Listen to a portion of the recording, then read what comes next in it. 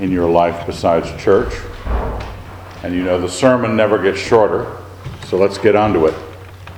Let's pray. Dear Lord, we're very grateful for your mercies to us. We're grateful for the times we've had with our families and our friends that each year we share at moments like this. We'd ask that you would help each of us turn all that we enjoy as thanksgiving to you, and also that we would grow in such a way that we could bring these things to other people as well. In your Son's name, amen. Now, you may have looked at the sermon notes beforehand, and in that you may have noted that it is out of the book of Revelation, and you said to yourself, "Oh, I am so glad I came to church." No, it's not an end times sermon.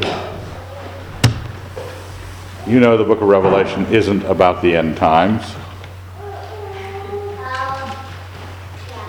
But this is the early part of the book of Revelation.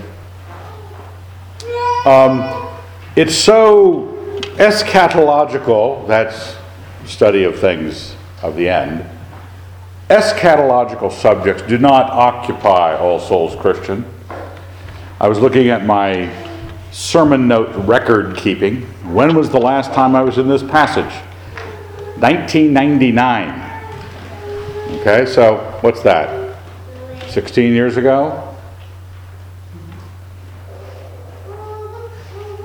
Because you like to stay, you don't want to encourage the saints too much to get caught up in left behind movies or other ideas where they miss the point. But there is a point. There is a point to the book of Revelation. And interestingly enough, it's about having the right, apart from the vision, the part we're in this morning, it's about having the right kind of balance in your Christian apprehensions, that you're pulling the right things forward in your Christian life. Now, as you probably know, if you've read the book of Revelation at all, you know that the initial part has to do with John, the apostle, writing to the 7 churches of Asia, which is in the 2nd and 3rd chapter of the book of Revelation. He was told in chapter 1, write what you see in a book and send it to the 7 churches, to Ephesus and Smyrna and to Pergamum, to Thyatira and to Sardis and to Philadelphia and to Laodicea. Okay, that was the instruction that he provide this to those 7 churches. And much like the letter to the Galatians or the letter to the Corinthians or the Philippians or Colossians, these are short epistles which you don't have all the information regarding because you don't go to that church. If the church addressed was to the All Souls Christian Church in Moscow, Idaho, circa 2015, you'd go, yeah, I understand all of the instructions here. I can spot it. Some of these things, we don't have the information. We weren't there. We don't know the people. But you can look over the shoulder of the people in these churches and look at the warnings that John has given them. And very, very simple. They're a paragraph long. On the left-hand side, Revelation 1:17, right at the end, John says, when I saw him, I fell at his feet as though dead, but he laid his right hand upon me, saying, fear not, I am the first and the last and the living one. I died, and behold, I am alive forevermore, and I have the keys of death and Hades. Now write what you see, what is, and what is to take place hereafter. As for the mystery of the 7 stars which you saw in my right hand and the 7 golden lampstands, the 7 stars are the angels of the 7 churches, and the 7 lampstands are the 7 churches. Now that's the end of chapter 1. And immediately into chapter 2, he announces to the angel of the church in Ephesus. Right, now, we don't know whether or not the 7 angels and the 7 lampstands are the 7 pastors, the messengers to the church, or are they is it something in your cosmology you might need to adjust? That each church, whether it's a town's church or an individual church, does it have an angel? Like when Jesus says of children, their angels always behold the face of the Father. Do churches have angels? And this is how this being expressed through the cosmological, you might say, bureaucracy. But the angel of the church in Ephesus is being addressed, and that's to whom this epistle is being written. The words of him who holds the 7 stars in his right hand, who walks among the 7 golden lampstands. I know your works, your toil, and your patient endurance, and how you cannot bear evil men, but have tested those who call themselves apostles, but are not, and found them to be false. I know you are enduring patiently and bearing up for my name's sake, and you have not grown weary. That sounds like a pretty decent church. You move into Wook, Iowa, and you're looking for a church, and you find a church in which you could say, they do not bear evil men, they patiently endure, they don't put up with any false teachers. They know why they don't put up with them. They endure patiently without getting, worn out. There's a kind of a nobility, a stiffness and a nobility to them. And you say, these are the real Christians. Because we're, all the time in Western culture, the argument for something is important to the West.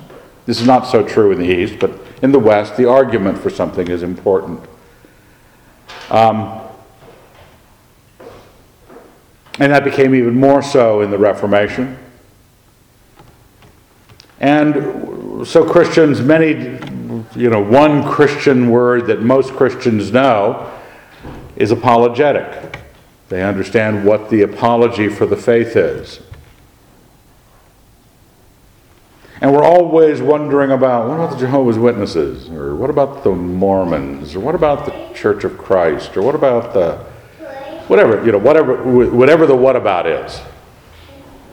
Because we are like this here.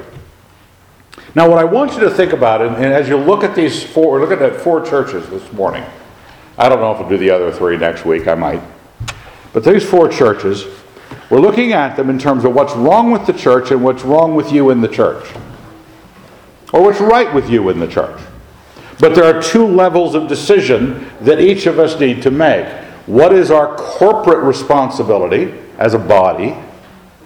And what is our individual responsibility when the corporate responsibility is going to pieces?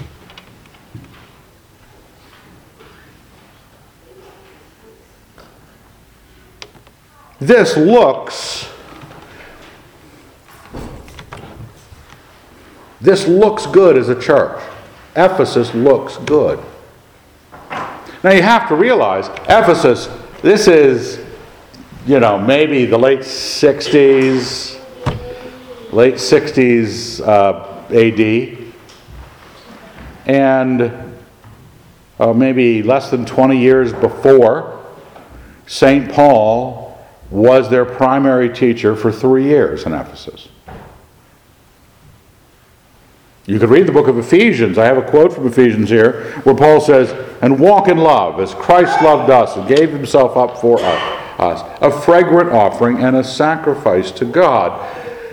Paul was teaching that to the Ephesians, writing the Ephesians after having taught them that personally for 3 years. And then John has to write to them in 20 years, says verse 4, but I have this against you, that you've abandoned the love you had at first. You've abandoned the love you had at first. Now sometimes successes in church, well organized, this is not something we're guilty of, great organization, everything gets done, or the doctrine is pure. You look at the statement of faith and you go, wow, what a great statement of faith. Or the teaching is, intellectually valuable.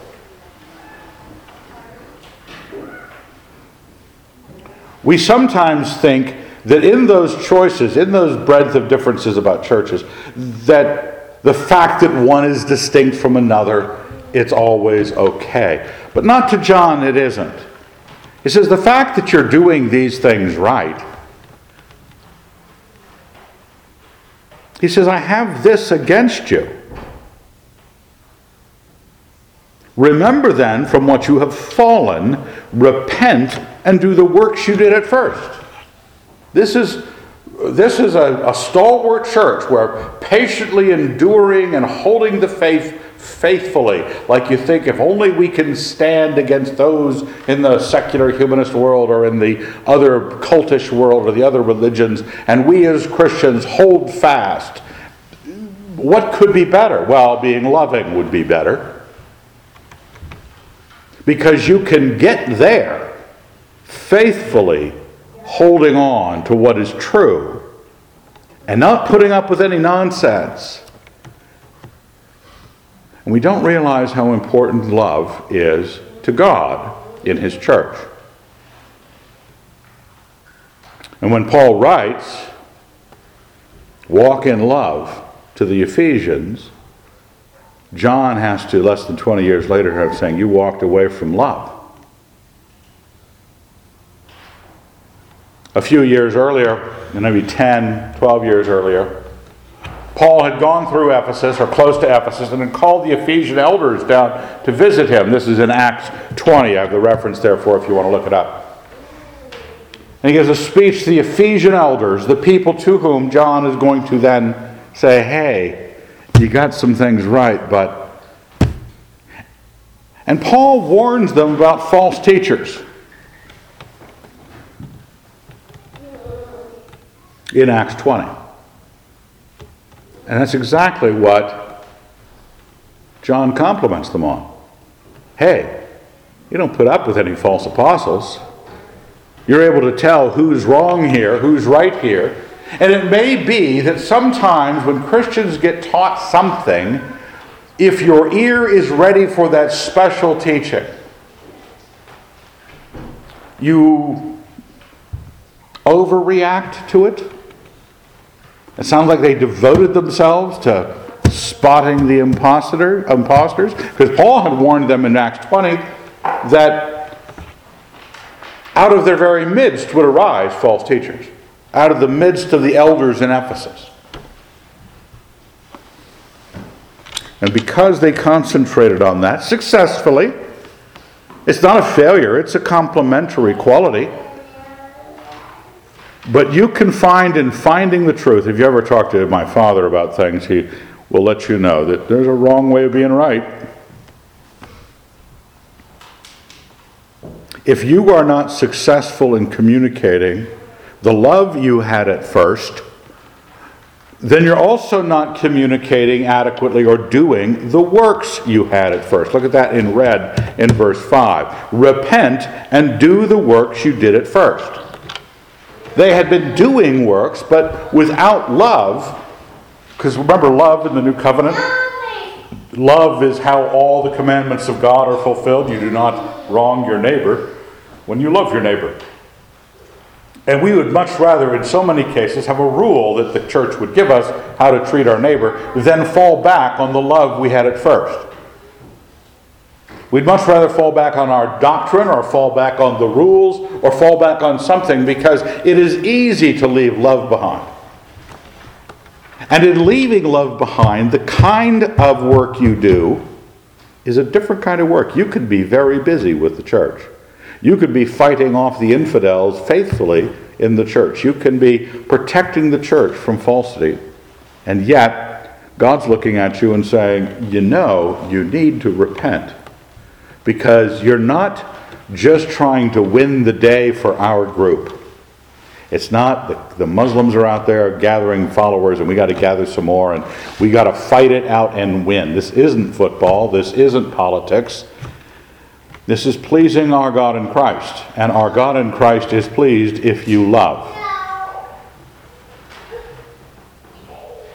Remember, if not, I will come to you and remove your lampstand from its place, unless you repent. look at that church for a moment and say, this is something we don't know what removing the lampstand means. But it seems to suggest, since he told you the lampstand was the church, that God would, you might say, revoke their license to be a church. And sometimes maybe you have seen churches like this that are all about how faithful they are to the truth of what it is that was entrusted to them. And because they never repented and never turned back to love, doing the same thing of holding fast to the truth. Don't listen to there are people out there who think that these two worlds are opposite. So if you're going to love, you have to agree with everybody. No, they're complimented for holding fast against the false teachers. It's the way you do it. It's who you are. It's whether you love. Do you recognize that sometimes the church, and this we have to be concerned about it, you say, well, All Souls, half the congregation this morning is from out of town. And it is break, and there are people traveling, but we're not a big church. Now, I don't think that's a measure of whether a church exists or not. But when God removes your lampstand because you failed to repent, your institution might keep going. And it won't always keep going into liberalism. It might keep going into solid, faithful, conservative endurance for the name of Jesus Christ. And God may have uprooted their lampstand because He wants us to love. You don't love, you don't repent into love, He doesn't like it. I will come and remove your lampstand from its place unless you repent. Yet this you have, you hate the works of the Nicolaitans, which I also hate. Another good quality. They can stand firm against the false doctrine groups. We don't know who the Nicolaitans are.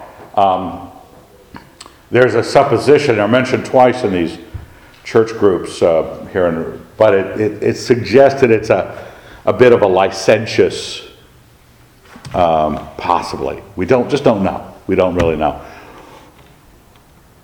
But that was a part of their faithfulness. They understand what is a position that is wrong, the works of the Nicolaitans, which God hated, they hated. But God has an expectation of you as well. He who has an ear, let him hear what the Spirit says to the churches. To him who conquers, I will grant to eat of the tree of life, which is in the paradise of God. Now, tragically, by the time you get down to John's period, late 60s AD, Paul had already been killed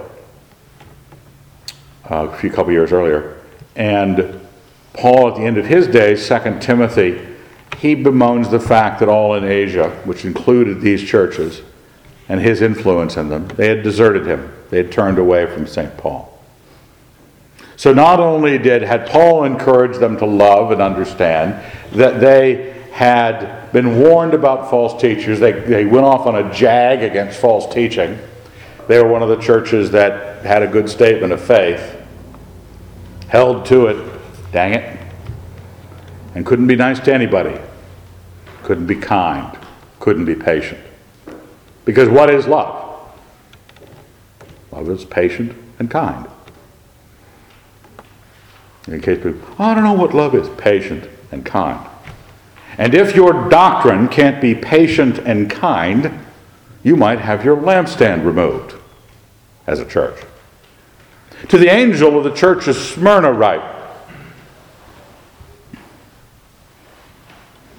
the words of the first and the last who died and came to life. I know your tribulation and your poverty, but you are rich, and the slander of those who say that they are Jews, but are not, but are a synagogue of Satan. Do not fear what you are about to suffer. Behold, the devil is about to throw some of you into prison, that you may be tested, and for 10 days you will have tribulation. Be faithful unto death, and I will give you the crown of life.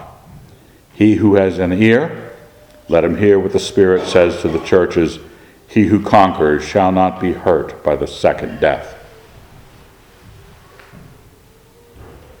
Now, he just complimented Ephesus for this ability to stand, enduring patiently, not growing weary. He's encouraging Smyrna to do the same thing. And I presume, since there's nothing negative said about Smyrna, they were standing as a Christian should stand. But we're not talking about winning the way, and sometimes this is why we abandon love, because love doesn't win.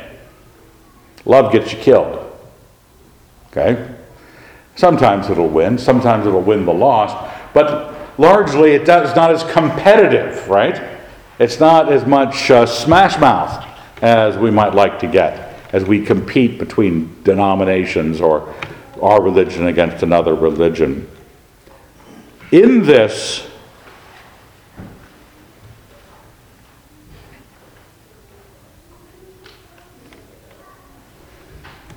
their good enough standing is only because it had to be in love. They are not reprimanded for what Ephesus is reprimanded for. They are credited and asked to stand unto death. And if you die for this, you will be rewarded. Our reward is not how well this ministry or that ministry or Christianity spreads in the earth. That's not your reward. That's not when we get to cheer, when we get to go to the Super Bowl or whatever it is of Christian things. It's the pleasure of our God. It's things like the crown of life. And I don't know what that is. But it sounds good, doesn't it? Sounds like it would be something you'd want. It's a crown of life, not sure. But God is going to give it to you after you have died for the faith.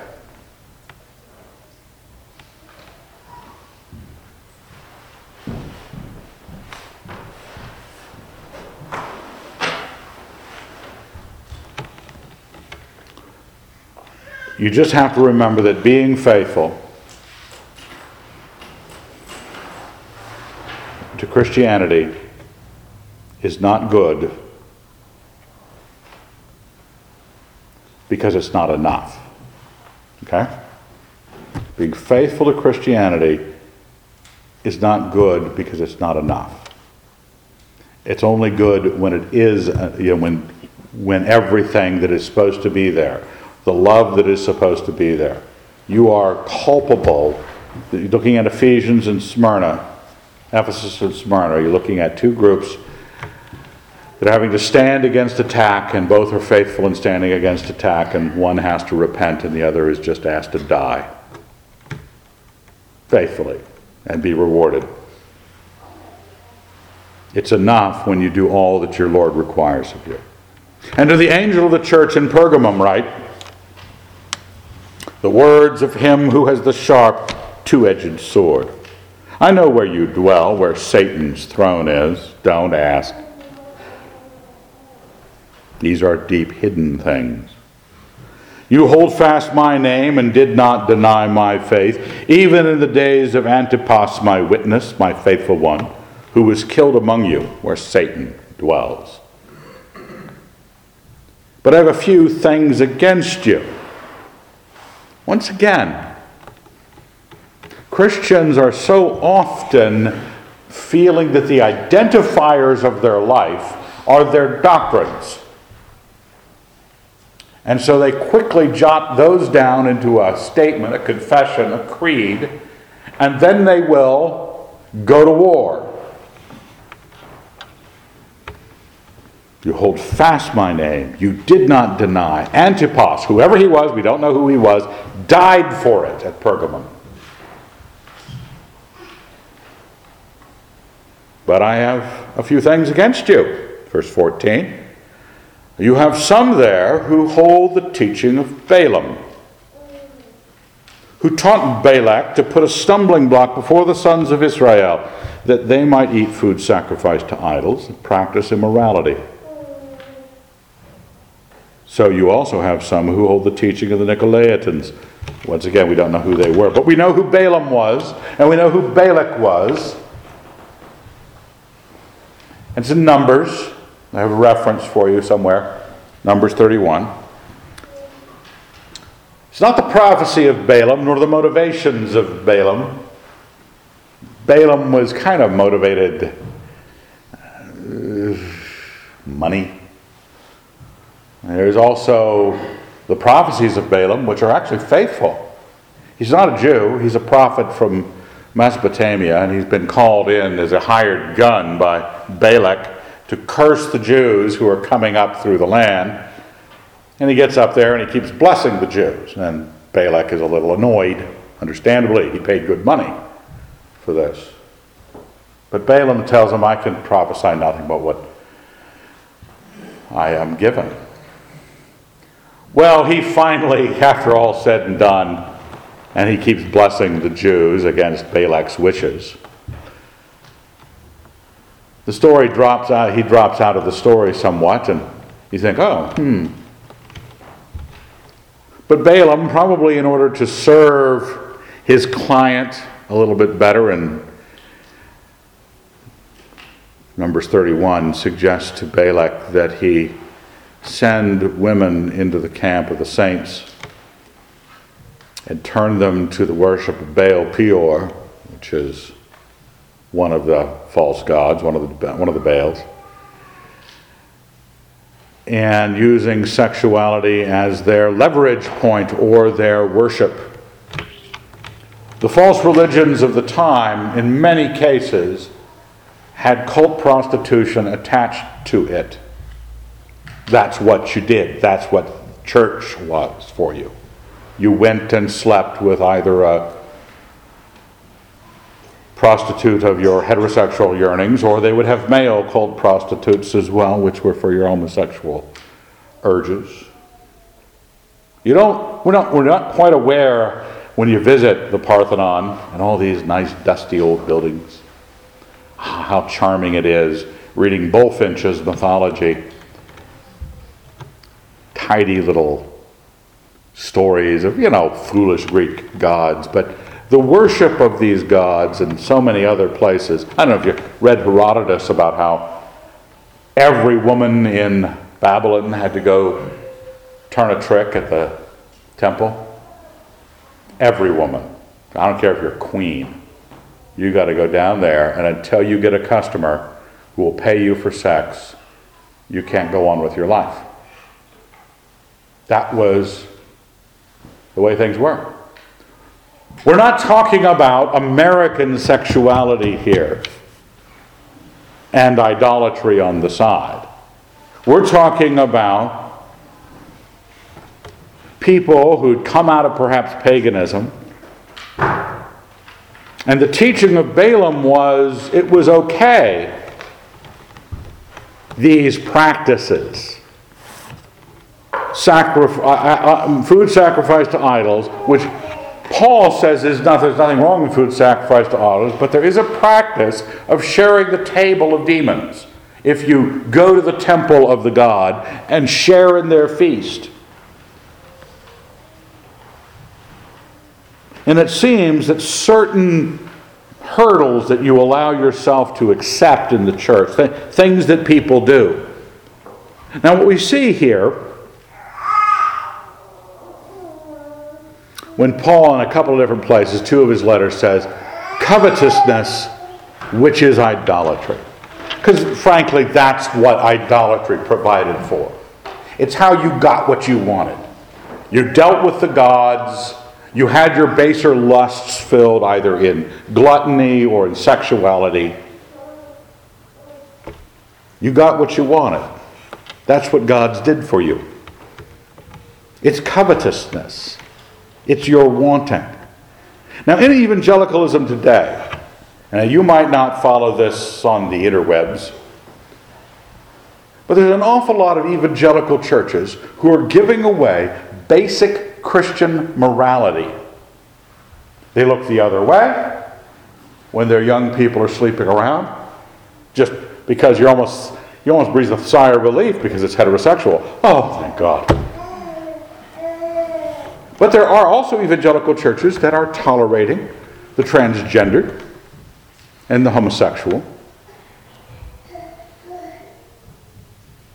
because we don't know that the teaching of Balaam, which says turn a blind eye or allow in the church those who tolerate the teaching of Balaam, a stumbling block put in our way. They don't deny Jesus Christ. They have the right doctrine of salvation. They believe in the Trinity. What else do you want? They have the rituals of the church. They have baptism and the Eucharist and whatever else you want to add in. They got all that. But they don't stand faithfully for righteousness. Now, this is where the error that can be made about, you say, Ivan, I thought you wanted us to be loving. Loving is not agreeing. People tell you, if you love me, you won't disagree with me. We think that in our married relationships. How can you love me and disagree with me? Well, love is what I am offering you. Well, it's not what... I'm not offering you checking out my brain and saying, yeah, 2 + 2 = 5 because I love you.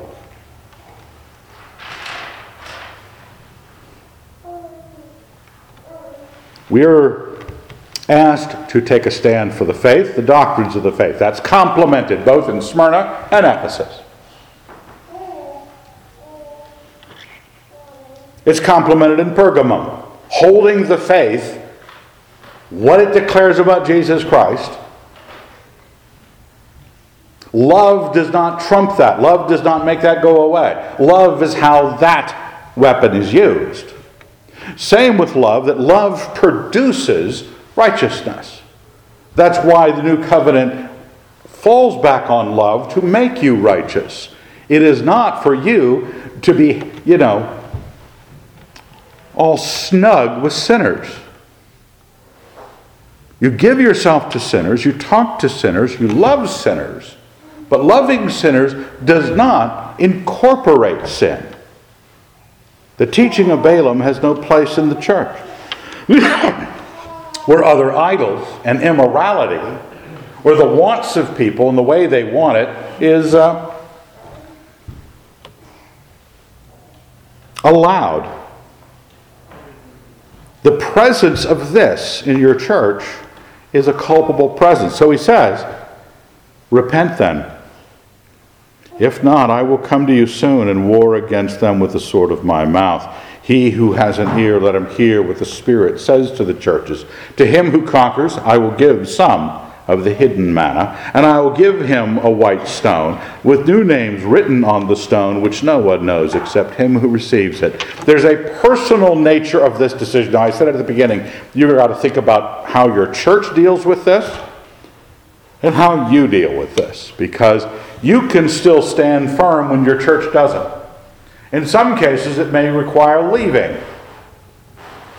If you noticed at a certain point that, the doctrine Evan has is pretty, he's standing firm. He's just not very nice. You've got to decide where you're going to be. Leaving is probably the right thing to do, or asking to have me a coffee and telling me off. I don't want anyone coming up to me after church today and saying, want to do coffee? Because that's just not funny. I don't think that's very loving. Which is important. To the angel of the church in Thyatira write, the words of the Son of God, who has eyes like a flame and whose feet are like burnished bronze. I know your works, your love and faith and service and patient endurance, and that your latter works exceed the first. I have this against you, that you tolerate the woman Jezebel, who calls herself a prophetess and is teaching and beguiling my servants to practice immorality and to eat food sacrificed to idols. But look at what he describes, what he compliments Thyatirans for. They've got the love, the faith, the service, and the patience. And they're growing in that. In other words, they're getting better at this Christianity stuff. But they've become a little soft-brained. Or don't, because sometimes this is an error in judgment. You've got to work this through yourself. You know how some parents don't think they should spank their kids unless they're angry enough? Well, that's not actually how it should be. It should be cold-blooded, and you ought to have a good time. The kids should not have a good time. We sometimes don't think we can stand firm when God has made us patient and kind, loving, faithful. But then you don't have Christianity defined correctly. The demand for repentance here is of the Jezebel woman. We kind of don't think that's actually her name. That's like, what would you call a bad woman nowadays? Jezebel still works, I guess. But she's in a teaching role, a leadership role, a prophetess. The repentance that is called for is hers. I gave her, verse 21, time to repent. But she refuses to repent of her immorality. Behold, I will throw her on a sickbed, and those who commit adultery with her I will throw into great tribulation, unless they repent of her doings. And I will strike her children dead. And all the churches shall know that I am he who searches mind and heart, and I will give to each of you as your works deserve. We're looking at churches, these 4 churches, we're looking at ones that needed to stand more firmly in the kindness of God and more firmly for the righteousness of God that is produced by that kindness. They all seem to be somewhat doctrinally faithful. You get that sensation that they are. Different stresses. Smyrna, no repentance at all. Ephesus, repenting of the lack of love.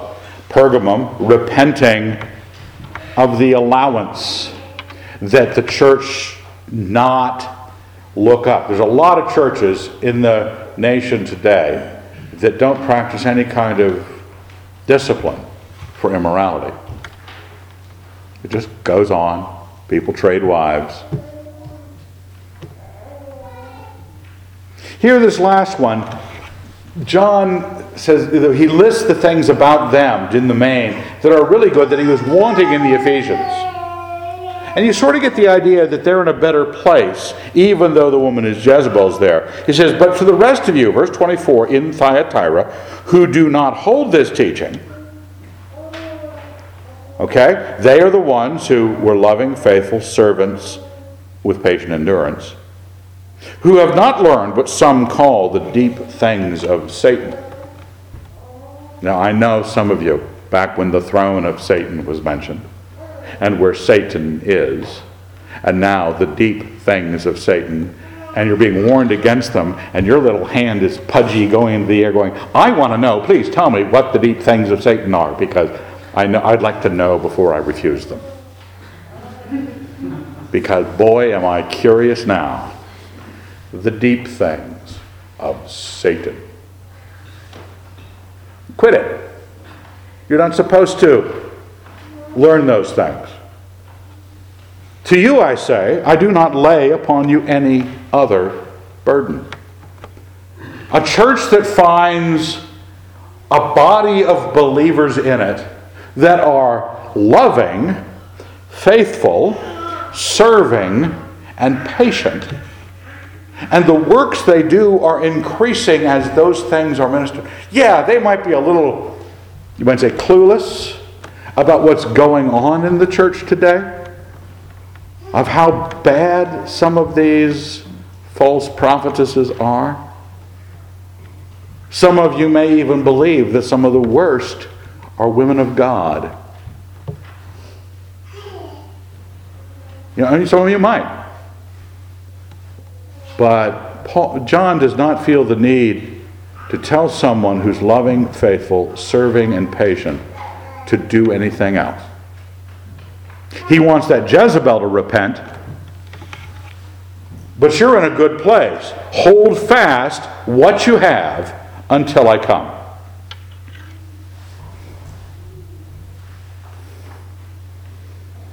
You should change your opinion of Jezebel. Don't think that you're a bad person because you think a bad person is a bad person. I remember my father, I'll tell you this story very quickly. You say to yourself, look, man, I got to get home. It's a game. This is a Jim Wilson story. I was there for this one. A couple old ladies came into the bookstore. This is the 70s. When it was over where Guitar's Friend used to be. And they believed that they had a photograph of Jesus. They were from an old lady cult. I don't know what it was named. Some old lady cult. And they believed that they had a photo of Jesus standing out the window of a airliner, in the clouds. That their leader had taken this picture outside the window. It was very clearly, this is pre-Photoshop, and you had to do everything rough and dirty, and it was pretty rough and dirty as a photo. Well, they went on and on about what they believed and what they were, my father listened to them, and they were all trying to engage him. Again, dear old ladies, white hair. They got finished, and he says, ladies, you know what I think? I said, what? I think you're tools of Satan. Well, they stormed out, never to return. Because just because you're loving to people doesn't mean you don't recognize tools of Satan when you see them. And they were. The things they were saying were unbelievable. This woman Jezebel, causing adulteries and immoralities of the church and taking part in these idol feasts. Well, at least if you're one of the dear Christians, even if you're not ready for this is just an admonition. You're not told to repent. Hold fast to what you have, but look at at what it is to have love, faith, service, patience, growing in your works. That's the situation that is the balanced Christian life. Anybody can have a good statement of faith. And a lot of times the ones with the great statements of faith are the most difficult people because they don't know what it is to be kind. He who has an ear, let him hear what the Spirit says to the churches. Let's thank God. Dear Lord, we're very grateful for your mercies to us. Remind us where we've succeeded, where we've grown, what we need. Lord, if we're big on our doctrines, make us loving. Lord, if we're loving, help us be wise and intolerant of wickedness. Help us understand how the love of your Son touches us and what kind of people it will make us. In your Son's name we pray. Amen.